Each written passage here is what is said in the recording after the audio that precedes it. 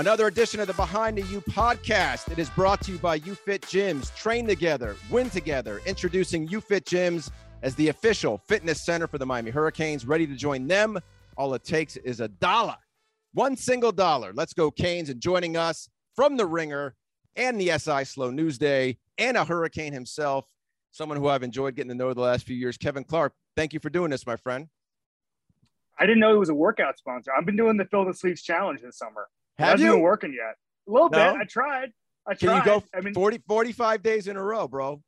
I'm trying. I'm on the NFL camp tour right now. I'm in hotels every single night, so it's easy for me to just pop down to the gym, do a couple weights, watch Aaron get jacked on Twitter, and go from there. It's been okay so far.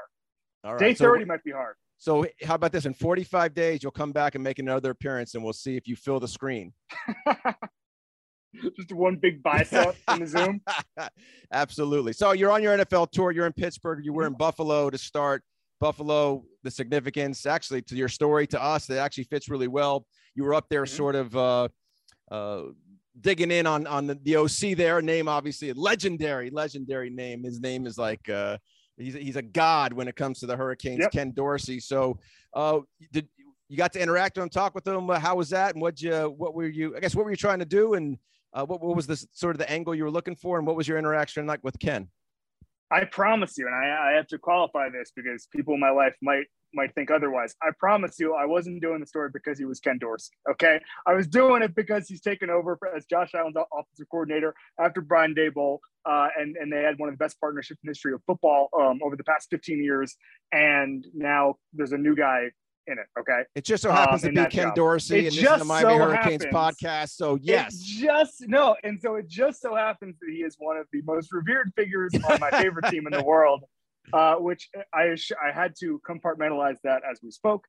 But it was a real thrill, and I never, I talked to Butch Davis for the story. I'd never connected with Butch before. I had talked to Ken 2 years ago because I did a Frank Gore profile, and he was there. He's the passing game coordinator in Buffalo 2 years ago. So I connected with Ken for the first time. That was when I was a tad bit starstruck, not just as someone who went to University of Miami, but just as a college football fan. And you see this all the time, Josh, where I'll see something. Even I'm not the biggest supporter of other in-state schools, but you'll see some guy who balled out for Florida State and Florida in the 90s. He's a coach, or he's a position coach somewhere, and you'll go, oh wow, like that's pretty cool that he's right there.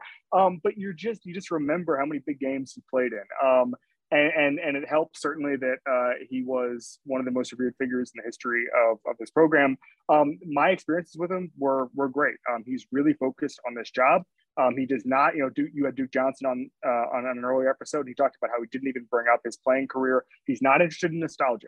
He does not want to do story time right now. He wants to do, this is what Buffalo Bills are going to look like. This is what we're building training camp. And that to me is pretty impressive because there's a lot of guys who balled out 20 years ago who rested on their laurels. Ken Dorsey's not one of those guys. When you think about his football education, I would not, just knowing him a little bit and hearing stories about him. Here's the word Duke Johnson also used, I think off air, but we were talking intense.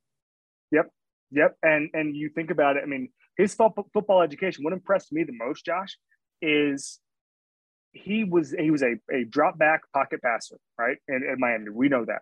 He went up to Canada, he told me, and he was running zone read stuff. That was 2010, okay? Obviously hung around the NFL, but then he becomes Cam Newton's quarterback coach. Completely different offense. He learns that stuff. He masters it. Cam puts up some of the best numbers in history when he was a quality control guy that's basically doing advanced scouting for him. And now he's Josh Allen, who plays a completely different style. He's his OC. So you think about just the football mind for that sort of flexibility. It's really kind of incredible how smart he is and how he's able to sort of travel through all these different schemes and all these different innovations of the last 20 years and master all of them. Yeah, and his rise too is, if I'm not mistaken, I think he started his coaching career at IMG Academy, and then sort of navigated his way into the NFL and took a year off, or had a year off, however you want to look at it. Yeah, and I mean, even I asked him this the other day, but he was supposed to be the play caller for Appalachian State in the year 2019, and then 4 years later, here he is. He has a good shot to be an OC in the Super Bowl this year. His rise has been really astounding. He was at FIU just a couple of years ago when I spoke with Butch. Everybody covered their ears. He mentioned that Ken was on the staff when they beat Miami at Marlins Park, and so I mean that was not too long ago. And so the fact that he was able to work his way up in Buffalo sort of speaks volumes to what kind of guy he is. All right, so Kevin, we'll connect some dots here, right? So obviously, the Ringer, a lot of NFL, F1. You love college football. You mentioned before the school you loved.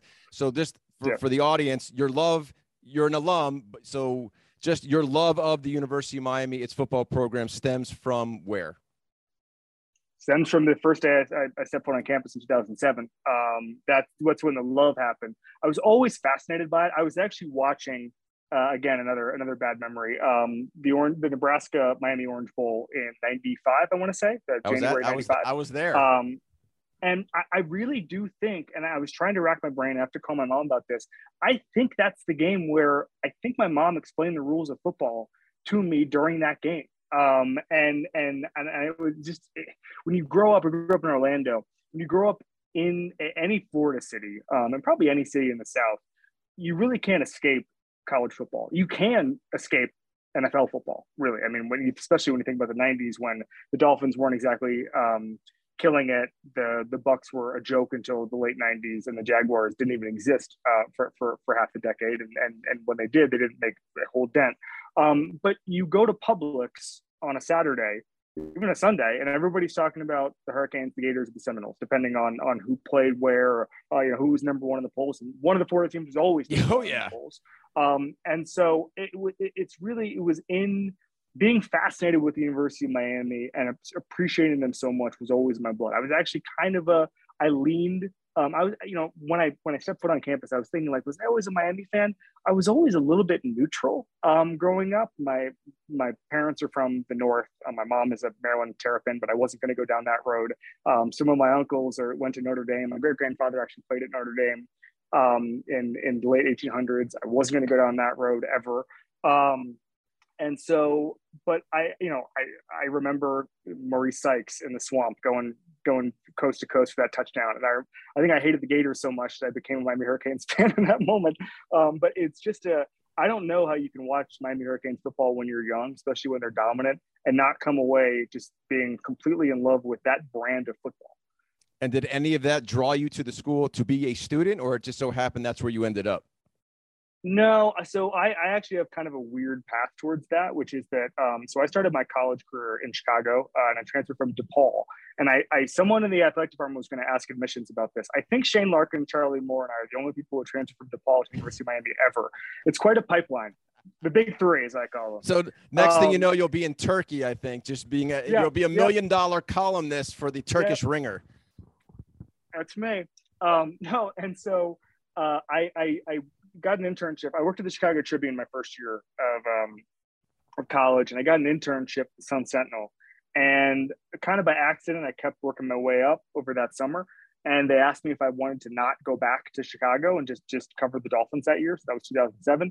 I said, sure. On kind of a whim, I said, what if I just kind of didn't go back to Chicago ever, let alone this semester? And I transferred and I applied to the U. I got in.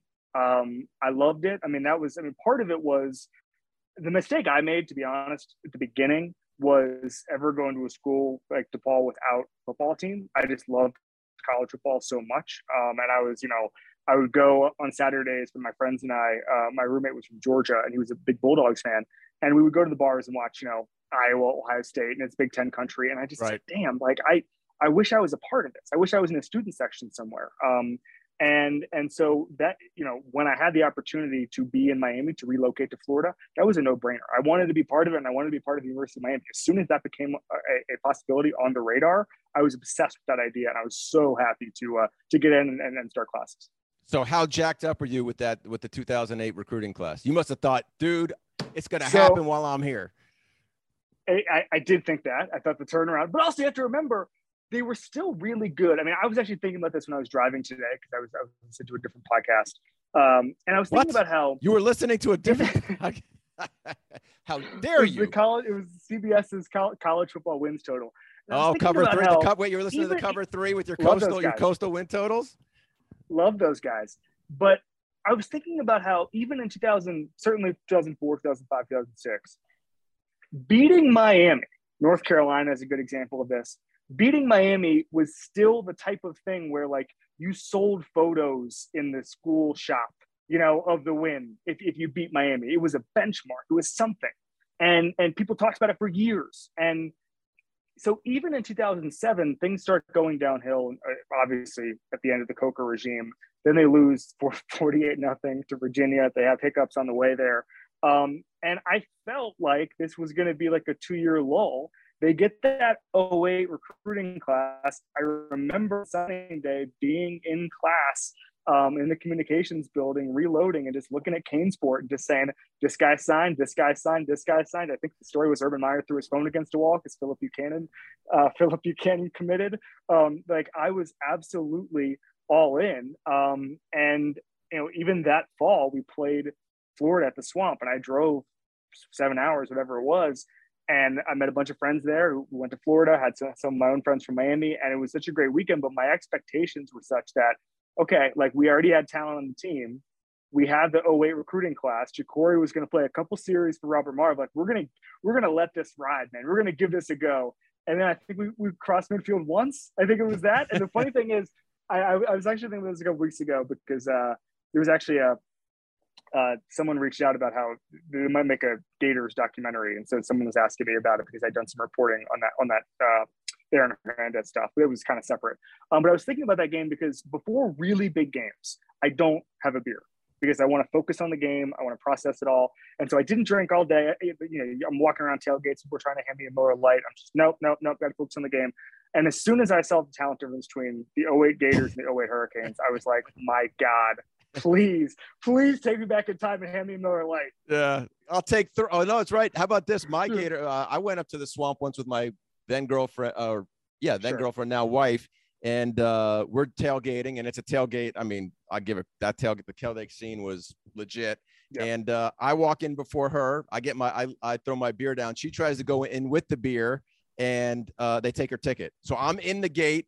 She's outside the gate, and we're like, "Oh no! What'd you do?" She's like, "I didn't know. I thought that." And I'm like, "But we got the hookup, and we got another ticket, and we went in, and it was all good." But I was like, "Oh my God!" And she's like, "I didn't know." I'm like, I didn't really know either, I guess. How do you not know? It's a dry campus. It's dry game. How do you not know these rules? The wife of a sports guy. All right. So 2007 at So obviously we kind of know what the next, 15 or, 14 years of football have been like. I've lived it and had to fend off everybody for all that time. So let's just fast forward to now. Last December, Mario Cristobal's name comes up and Kevin Clark's reaction is what? Wow. So Bruce Feldman had been saying for months that he was with Mario when the job after Rick opened, and that he had always thought that Mario, the timing wasn't right, but like he wanted to eventually be here. And there were people around the program who had said, you know what, when the university decides Mario's coming home, Mario's coming home. That means financial commitment, that means facilities, that means building out the staff, all of that stuff. And I'd always thought that was a pretty interesting way to put it.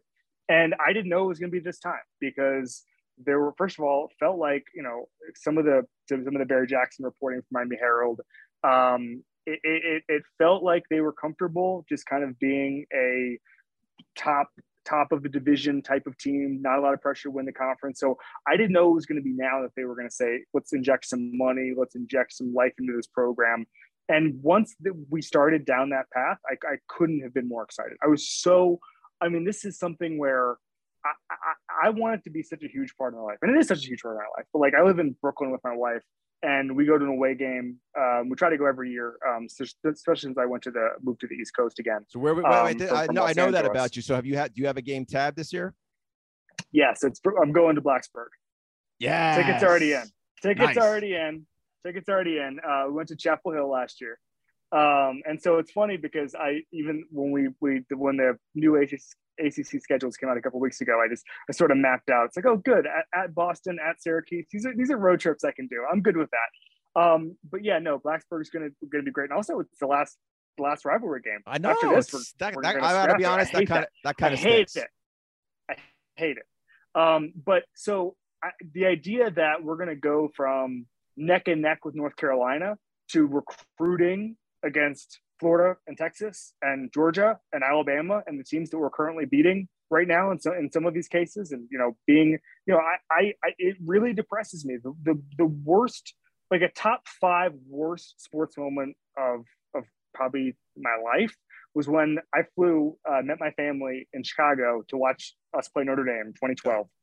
Philip Dorsett misses an easy touchdown on the first drive. I remember that. I was and then we lost by freezing my ass off on the sidelines. It was we lost by like 30 points. And maybe it more. was brutal, but it wasn't just the loss. I've been around for a lot of bad losses. I'm going to learn the magic, and I get that.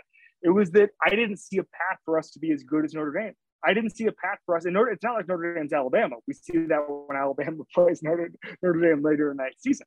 But that to me was the most depressing thing. As you see this, I have a friend, Matt, I think maybe you've even talked about it before, where when you'd see before the game, a lot of people around the program have said you'd see Miami match up against LSU is a good example, or last year Alabama. You'd see them on pregame warmups. You'd say this is a different genre of football. Like these lines are just, it's like the O-line of Alabama and the O-line of Miami are playing different sports, right? And for me, the most important thing now is that if we play Alabama in 4 years, or we play them in 3 years, or we play them perhaps in a playoff within that range, it's not gonna be like that. Mario is going to get the guys in there, the athletes, the bodies in there. They're going to say, you know what? The guys on our D-line or O-line could have gone to Alabama and didn't, and picked us. Well, one thing I can say for sure is that, and I've been told this, and it's not hard to understand what drives Mario Cristobal, right? He is the best recruiter on that staff, and he lives and dies with recruiting. He will lock himself in his office to recruit because he understands what you just said. So Bruce Feldman, to bring up another Kane in media, he said after Mario's hire on his podcast, and I think about this all the time, he said there are 2 people he's ever met whose hobby is recruiting. Mario Cristobal is one, and Ed Orgeron is the other. They don't golf. They don't want to golf. They're not movie buffs. They don't care. You know what they want to do if they have an extra hour? They want to find guys to recruit and then recruit them. And there are not a lot of people who are wired like that. Now, there are people who are good recruiters, but I think that if you were to give, Nick Saban likes being, he likes to go out on the lake and all that stuff. He likes to relax, but, he obviously knows how to recruit. But it sounds like from someone like Feldman, Mario loves it in a way very, very, very few people do. Now that he's been hired, what's impressed you so far? Recruits. Good recruits. Are you still refreshing? Are you still refreshing Kane Sport? You still refreshing Kane Sport? Now there's like 9 sports I'm giving, and 9 sites I'm giving $10 a month to. It used to just be 1. My buddy, it's just funny you said that because I was with my buddy over the weekend. He's like, "Yep, just haven't had my subscription for a while, but I've renewed now to 2 sites, and I'm on there all the time." Yep. It's a lot more than 2 for me, but no, it's being an actual dogfights for recruits and winning them. And I think that the Miami guys, the Fort Lauderdale guys will come. I'm actually not as worried about that. We're getting the national guys, and then we start to win, we prove it.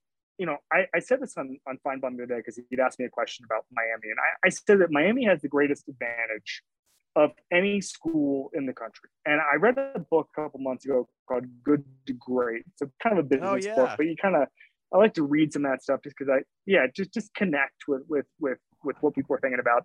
And one of the things they said is, if you're a business, figure out what you can be the best in the world at, the literal best in the world, right? Not second best, best in the world, and just focus on that. And you think about the University of Miami, they are the most popular school in the most talent-rich area in the world, more than Dallas, more than LA, more than Houston, more than Atlanta, and they can take those kids, develop them, put them 3 years, give them a diploma on a beautiful campus, and put them in the NFL. Nobody else has that advantage. So the fact that there's going to be a guy, Mario Cristobal, who can do that competently, who can go into these high schools in Broward and Dade and Palm Beach, and even up to Orlando, if you're up on the latest recruiting, and bring those guys home. Because again, the state of Miami, the Schnellenberger set up, went to Orlando. Maybe we'll even get into Jacksonville in this run here. But I think that it is an advantage that we're finally utilizing after 20 years of not. Yeah. And I also think not only that, you can pair it with his experiences and where he's been and the staff he's assembled and the way the world is, that you get this thing going and that you brand will travel the country. 100%, 100%. And you just think about, you mentioned his experiences. You know, Mario did take a job under the Al Golden staff. Correct. And left a couple of weeks later, but thank God for that, because he goes and he works for Nick. He goes to Oregon and gets his own another program, and is able to figure out how to build an elite Power 5 program. He always would have been a very good coach, but without that time with Nick Saban, I think it goes back to the Dabo Kirby Smart thing. You don't know exactly what it takes until you're inside of it. Well, I'll tell you this. In 2010, I was doing basketball with Joe Z. UM played in the NIT in Tuscaloosa. It was the switchover from Shannon to Golden, and a couple of Randy staffers were on Saban's staff, had been picked up by Nick. Mm-hmm. So they come over to our watch, because they knew the basketball coaches, and they're like, "Hey, you guys want to come to look at the facility? Yeah, come tour the facility. Let's show us what you got." And that's 12 years ago. You could only imagine what it looked like 12 years ago. And the only story I'll say is they were in the weight room. They had knocked out some drywall, whatever. And we were like, what's going on over there? He goes, Nick wants a smoothie machine, wants a smoothie bar set up. So that's $500,000, and that's going over there. That'll be in before the start of the season. That's how that works. It's unbelievable. What excites you about this team? Like, how are you riding the Van Dyke train? Yeah, I mean, it's funny how much he improved. I was watching, I think it was the Pitt game, and he's making all these NFL throws. And my wife, who knows absolutely nothing about football, like if Aaron Rodgers was in front of her, she'd have no clue. But she was looking at the TV and watching this guy, and we'd been in the front row with the North Carolina game. She said, "Did they get a new quarterback?" And I said, "No, that's just how good he's gotten over the past month or whatever it was." And he's a legitimate NFL guy, and some of those NFL throws are unbelievable. So yes, I mean, there's a stat there that I think both Ari Wasserman and Bud Elliott have talked about, where the only teams that have won a national championship or even competed for a national championship without consistent top 3 or top 5 recruiting classes had generational quarterback play. That's the only way. So like 2 of those Clemson teams actually recruited worse than you would think in general. The Cam Auburn team, obviously. And so when I think about, the cupboard is in no way bare. There's a lot of 4-stars, a lot of talent on this team, a lot of talent on this defense. The offensive line is mostly intact. I like these guys, a lot of good skill guys. But they still don't, as we discussed, they didn't bring in the type of talent that Alabama has or Georgia. And so in order to bridge that gap, it's gonna have to be Tyler Van Dyke. And yes, I'm extremely jacked about it. I'm extremely jacked to see some of the more talented guys that we see, whether that's someone like a James Williams, who I was talking to somebody affiliated with the program a couple weeks ago, saying, however athletic you think he is, he's more athletic. Leonard Taylor, obviously from a couple of years ago. And there's talent on this team. And the amazing thing about a super staff, and the thing that I think that we're blessed as a fan base with, is we're going to get to see these guys maximized. Because I think that there were times over the last 15 years where guys have come in and have had great freshman seasons and they don't take steps forward. And some of it's coaching, maybe it's facilities, whatever it is. That to me was so frustrating. And it got to the point, not under Manny, but in some years it would get to the point where somebody would go, and go play for Jimbo or something. And you'd say, what case do we have right now? Because when we bring in guys, we don't turn them into the elite of the elite. This isn't, Green Tree used to mean something. And so now I think we're getting with this staff, with Josh Gaddis, with Kevin Steele, with Mario Cristobal, with look at just the position coaches, running back elite, tight end elite. Like this is just this is some great stuff, and we're going to get to see all of these guys maximize the top of their talent. It's funny, you said something before when you were talking about kind of roster building, and you mentioned competition, and you look at those schools, and it's 5-star over 5-star over 4-star over 4-star. So if you're coaching there at those schools, next man up, it doesn't matter. Your job's never safe, right?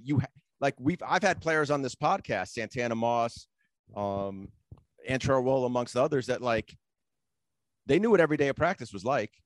Not only was the competition going to make them better, but it was also they had to compete for their job because they knew there was someone else that could take their job.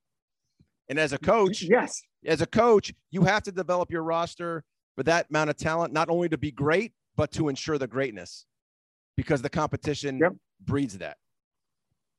And also the competition creates something that I think that, I mean, you know it, having been around it, but culture starts in the locker room. You can't, if you're a coach, you can't impart it. It can't go top down. Okay. It's got to start with guys like, I mean, the famous Michael Irvin speech, right? Where they're down in the locker room in Florida State. And they said, the only way to get out of it is to make a promise to each other, to get out of this, and to do your job. And that to me is what needs to come back. And, you know, even the other Michael Irvin speech where he said essentially what we're saying, which is that Eddie Brown and Stanley Shakespeare gave Michael Irvin the runway to be a great wide receiver at the University of Miami, and said, this is the expectation.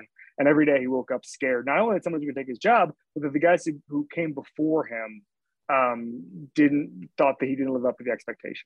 And so reestablishing that, I think, is incredibly key. Well, look, I like, forget you and me. You talk about the locker room. They know who's good. They know how many good players are in their room. They know how many good players they're competing against. They know what it takes to get on the field and stay on the field. You don't have, and they also know when those people are not there. Yes. Yeah. You can tell. I mean, that was the funny thing. I was listening to an interview with Mike Tomlin today on the Pivot Pod with Ryan Clark. It was really good, and Shannon Crowder. Yes. And the thing about culture and practice and all of that stuff, and I've been around the NFL for about a decade. I was listening to Tomlin, and you can tell within about 90 seconds whether or not a franchise or a program has it or not. You know, the way guys carry themselves, whether they're running from drill to drill, little things like that. And I think if you start mandating that stuff, it gets a little bit hokey. But I just, it's easy once you figure it out. The Kansas City Chiefs with Andy Reid, you go into a practice and an alien, or, you know, I'll give you an example. My wife, as I said earlier, doesn't know, could name 3 NFL players. If she went to an Andy Reid practice right now, and the next day last year went to a Matt Nagy Bears practice, she'd go, oh, I know who's good. And that to me is the most important thing. It's just that everything they do makes sense and just sort of flows every single day, everything rolling in the right direction, because once you figure it out, it's a pretty easy game. Yeah. So let's expand this conversation while I have a little more time with you, because the sport the sport in and of itself is, you know, spinning on its head, right? It's an interesting time for a sport we both love. Again, I'm going to share this with the audience because I just think it was so well written. Kevin Clark, in his recent article for The Ringer, college football, I believe, is not built on TV markets and cable sub fees. It is built on crisp, perfect fall days and pure spite. College football is propelled by a type of fury that is completely unintelligible to anyone who does not experience it. Fury at your rival, their coach, your own coach, the people who make recruiting rankings, the people you work with who once taunted you after the wrong loss. Will we still be able to hang on to those kind of relationships with our schools, rivalries, programs, friends, the sport, etc., considering everything that has happened really in the last 2 years? It depends. I know that's not a great answer, but it depends. Are we still playing Florida State in a decade? I don't know the answer. I'm going to say us one of us going to go to the SEC and the other the Big Ten. Well, I would say us and or the sport in general, right? Because it's the whole sport. Yeah. Whether look at you mentioned the Pac-12, right? I mean, obliterated essentially without those two schools, and same with the Big 12 and what the SEC is going to turn into. Unfortunately, though, it is somewhat in this day and age being built on TV markets and sub fees. Yes, and I think that's a mistake. I think that's short-term thinking. That's NASCAR thinking. That's boxing thinking. 2 sports that I still watch, but not a lot of people do in an increasing number. So the way I'd say it is that college football and the powers that be need to be extremely mindful of the fact that everything's interconnected with these schools now. And USC and UCLA can say that they're amped to go play Iowa or Rutgers. But I think there's a certain segment of the fan base that likes living in Los Angeles or living in San Francisco and, taunting their Stanford buddies and their Cal buddies and their Washington buddies and their Oregon buddies and their regionalization. When I mentioned growing up in Orlando, there's so many SEC and ACC fans, even UCF fans. And the fact that they were all interconnected is so important. And if tomorrow the ACC and the Pac-12 merge and all of a sudden we're playing Oregon as much as we're playing Georgia Tech, I would not enjoy that. My favorite thing in the world right now is I'm in a text thread about golf with 3 friends of mine who all went to Florida State. And I really enjoy sending them Miami recruiting updates. It's my favorite thing in the world. We've got, that text chain started a decade ago. We're married, we got kids, everything's changed in our lives. But the only thing that hasn't changed is the fact that I love taunting them about Florida State football, right? And they used to love taunting me about Florida State football. And so I think that once that starts to go, like, what does the sport have? It's just a number 2 for the minor league. It's a junior league it's a junior league for the NFL. Like, that's not enough. It's about passion. It's about hatred, frankly, of other schools. It's about having no respect for the University of Florida. Like, that's it. That's the thing. And if you go from a regional sport to a national sport, you lose a lot. And I think that the cable networks need to be extremely mindful of that going forward. Yeah, no, I'm with you 100%. Unfortunately, I think those decisions are being, it's funny, they're being made to fund sort of the superpower theory we discussed earlier in the podcast. Yes. At the same, while sort of simultaneously breaking up what makes the sport what we all love, right? Because I think you might have been alluding to this, right? This is in our fake imaginary world. If Florida State went to the SEC and Miami, let's say, went to the Big Ten in our fake imaginary world, and there was no Miami, Florida State, like, you can't even, how does one even fathom that? I could not. Who's our rival? Who's our benchmark in that? And you still have the recruiting rankings and stuff, but like, I love having it on the calendar. And I love the idea that, I have so many memories.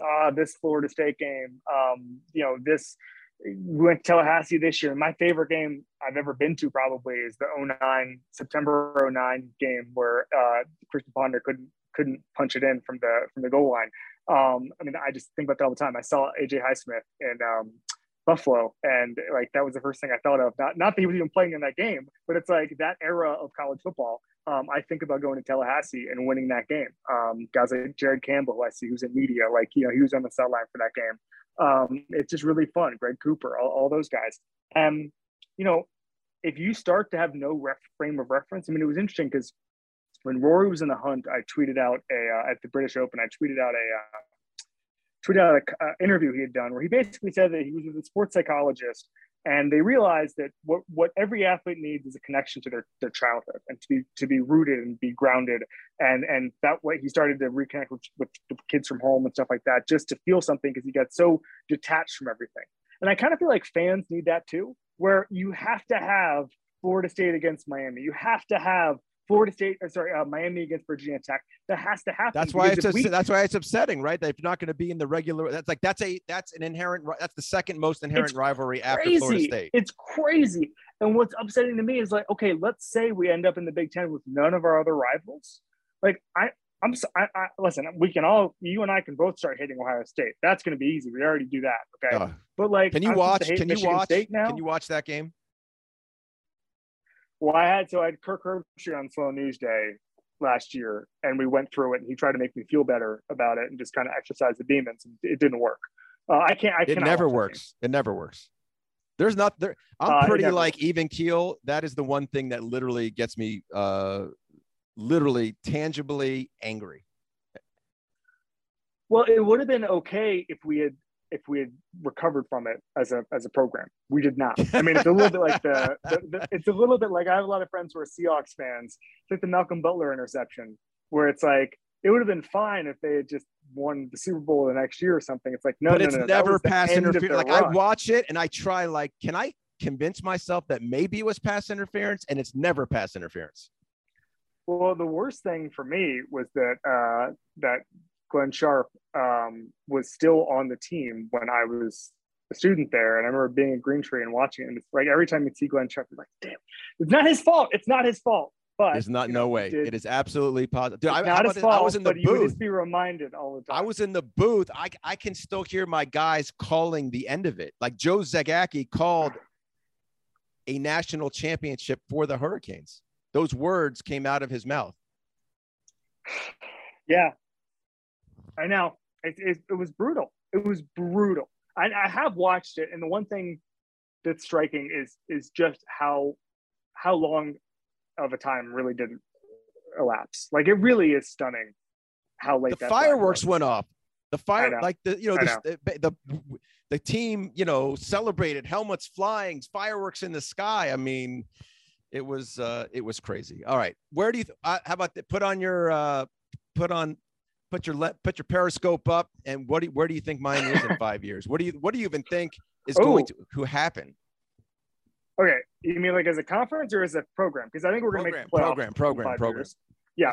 So playoff within 5 years, I would say. All right, so you give all right, give me both. Where's the state of the program, and then where is the program situated? Okay, they're in the ACC because that grant of rights is some serious stuff. Goes through 2036, and at some point, have you read it? Have you finagled around in grant of rights? I've seen some PDFs flying around. I'm not going to do it. I'll just let the guys who are much smarter than me and cover college sports for a living read the grant of rights. David Hale said it was going to take $200 million to buy it out. Like, this isn't, I said this in the column, like, this is not like buying out Willie Taggart. Okay. Like, this is some serious money. Not even our donors can help with this. At some point it'll become financially feasible to buy that out. But I don't think that that's anytime in the next 5 years, and it might not be anytime in the next 10 years. I'll let Dan Radakovich handle that one. But listen, the good news is we're funding the program to where a temporary short-term revenue gap is not fatal for us, right? Like, we're going to have a $100 million facility. It sounds like we're going to be with the best of the best. So I'm not in the next 5-10 years. I'm not worried about that at all. I'm more worried about what happens in 20 years if somehow one conference that we're not in starts getting $100 million more than another. But that's a 2 decades from now problem. It might be $40 million at the end of this decade. We'll see what happens on that. But that's it's unknowable for me right now as far as TV deals and what even happens to the TV situation going forward. Because remember, cable is not the most stable thing in the world going forward. By the way, I just want to say this real quick, Kevin Clark, because I'm a little bit older than you. In this article, you made a UPN affiliate reference, which I bolded and underlined because I loved that, because that took me to a time. It's where you found a Kentucky game, right? Right. Like, oh, wow, Kentucky and Tennessee. It's a 1-point game with 5 minutes to go. We got to find Jefferson. What channel is that? Where is that on? What channel? Oh, it's on 30. Yeah, you got it. You got it. Like, before I was young for this, but I was around before the guide could answer all of our questions. You could just say sports on the guide. You used to have to just flick around. I remember, so this was 2002, where Kentucky took Zook to the wire, and it looked like Kentucky was going to win. And I remember being in Tampa and just frantically, you got to see Zook lose to Kentucky. And actually, I think Florida ended up winning that game, unfortunately. But yeah, it was that kind of like, where do we go? I don't know. Like, do we check the newspaper? That was another thing people used to do, is check the newspaper to see what channel. You could also, I think on Sunday nights, you could watch the replay on Sunshine Network. That's right. That's exactly right. But to answer your question, playoff definitely, barring something crazy in the next 5 years, is going to happen. Getting to Charlotte this year is my expectation. I talked to someone in college football, pretty smart, very smart, a couple months ago, who said, we don't know if the bodies and the physicality yet are top level. So worried about A&M, worried about Clemson. So this year, that could mean 3 losses if we see Clemson twice. I don't know. But the expectations, as Mike Tomlin said, the standard is the standard. If we drop another ACC game outside of that, I'd be disappointed. Having said that, listen, we're going to be working on things all year. It's a new staff. Like, I'm not gonna freak out if they lose to a team other than A&M and Clemson. But that's my standard. And then next year, with the recruiting class, with the way it's going, we'll see what the quarterback situation is, whether Tyler is there or not. I'm thinking ACC championship and playoff bubble team, frankly, depending on how that goes. And then third year, go time. Go time. We are on a go time. Kevin Clark has put the gauntlet down. 3-year time. Bam. By the way, I text Mike Ryan when they announced the college football playoff championship site the other day for like 2026. And I just texted him. I was just like, I can't wait to be in the front row with you, buddy. And he was like, yeah, for our third consecutive. So, yeah. Well, I don't know where you stand, and then we'll let you go. It's why I've been for expanding the playoffs, because I think you need to have it matter for more teams. Yeah. So I don't think it will matter. So the argument I've heard from people is that guys make the playoffs, the recruiting ceiling raises, and then they start competing with it, right? I don't necessarily think that's the case. Again, go back to Georgia. Georgia made the playoffs. No, I guess my point is, like, because in this day and age of college football, 4 teams make the playoff. Those 4 teams matter. Everyone else sucks. Okay, but let me give you the flip side of that, which is every game is life and death in college football right now. And when we lose our second game every year, and listen, I don't care who the coach is, I don't care who the quarterback is, I bet you are too. You're thinking national championship in the back of your head every September with Miami. Every September, even under Randy. All right, I wasn't going to ask this. How many times in the time you started at school to now, there's an point in the season where they've been 6-0 or 7-0 or 6-1? You're like, this could be the year. This could be the year. 6-0. If they lose one game, I'm like, well, we're still in the hunt. I'm good with that. I'm trying to think. In 2009, we lost to Virginia Tech, obviously, but then we lost to Clemson later that year. And I was thinking, I was gaming it out because we beat FSU, we beat Georgia Tech, we beat Oklahoma. And I remember losing that Clemson game and going, damn, we had something here. And we ended up being 9-4. But I think that Clemson game, I think it was OT. And then we lost to North Carolina on the last possession of the game, if you remember that. That was a crazy comeback. But in the back of my head, every time we get our second loss, I say, all right, well, that changes things. I can make plans for January. It doesn't matter, like, just growing up, maybe because of the expectations I had for those teams when I was young. But like, obviously, 2013, we start 7-0 before that FSU game. Obviously the Orange Bowl year, we had something going. If we hadn't lost to Pitt, it's a totally different conversation. I think that I'm wired to be a Miami optimist, even when there's no evidence for it. And I think that every year when we lose our second game, it's devastating to me. And I don't want a world where that's all right. So gets into the postseason. So that's the beauty of the sport, which goes back to your college football should not be about markets and sub fees. So, give me the 2-loss barrier as like the make or break, because I'm a college football fan. It's the only sport where it happens. 6 teams. It seems right to me. Okay. 6 teams seems right to me. And then 3, I think it should be the top 3 ranked conference champions. So you get the 2 mega conferences, and then you get a third, whether that's the ACC, Big 12, Pac-12, and then 3 at-larges. And then 3 at-larges. That would make it so it's probably a bunch of 0 or 1-loss teams. All right, my friend. Thank you. I think I'm getting you out right on time, dude. I think I did this perfect, which never happens. Let's go. I hit the number. By the way, all right, last thing. If TVD is in New York or wins the Heisman, what can we get Kevin Clark to do publicly? I'm trying to think. Van Dyke winning the Heisman is too low a bar for me to get a U tattoo. I will say that. That's not. If we win the national championship the next 3 years, I'll get a U tattoo. I'll say that right now. But I got to think. What's the thing for me to do? I will. I don't know. Whatever you want. I'll dye my hair half orange, half green for a week. Nice. And can we get the Canes barber to do That's it? Or no. I'll just shave a U in the back of my head. That's Feld mustache. Feld mustache. Feld mustache. That's it. Feld mustache. That's it. I will commit if TBD wins the Heisman. Yes. I will commit not only to a second 45-day challenge, but to a Feld mustache, and I will have that mustache for 1 month. All right. Kevin Clark, you can find all his work at The Ringer, also SI Slow News Day. I honestly encourage you to read all his work, but specifically as it relates to this, the last 2 articles you wrote about college football, one about NIL and the other just about the state of the game. I tried my best to tease the audience, but honestly, it was well worth it. And you're a 5-star, buddy, a 5-star writer and a good man as well. Appreciate it. Hopefully we meet up Friday night in Blacksburg. Appreciate you. All right. See you, buddy.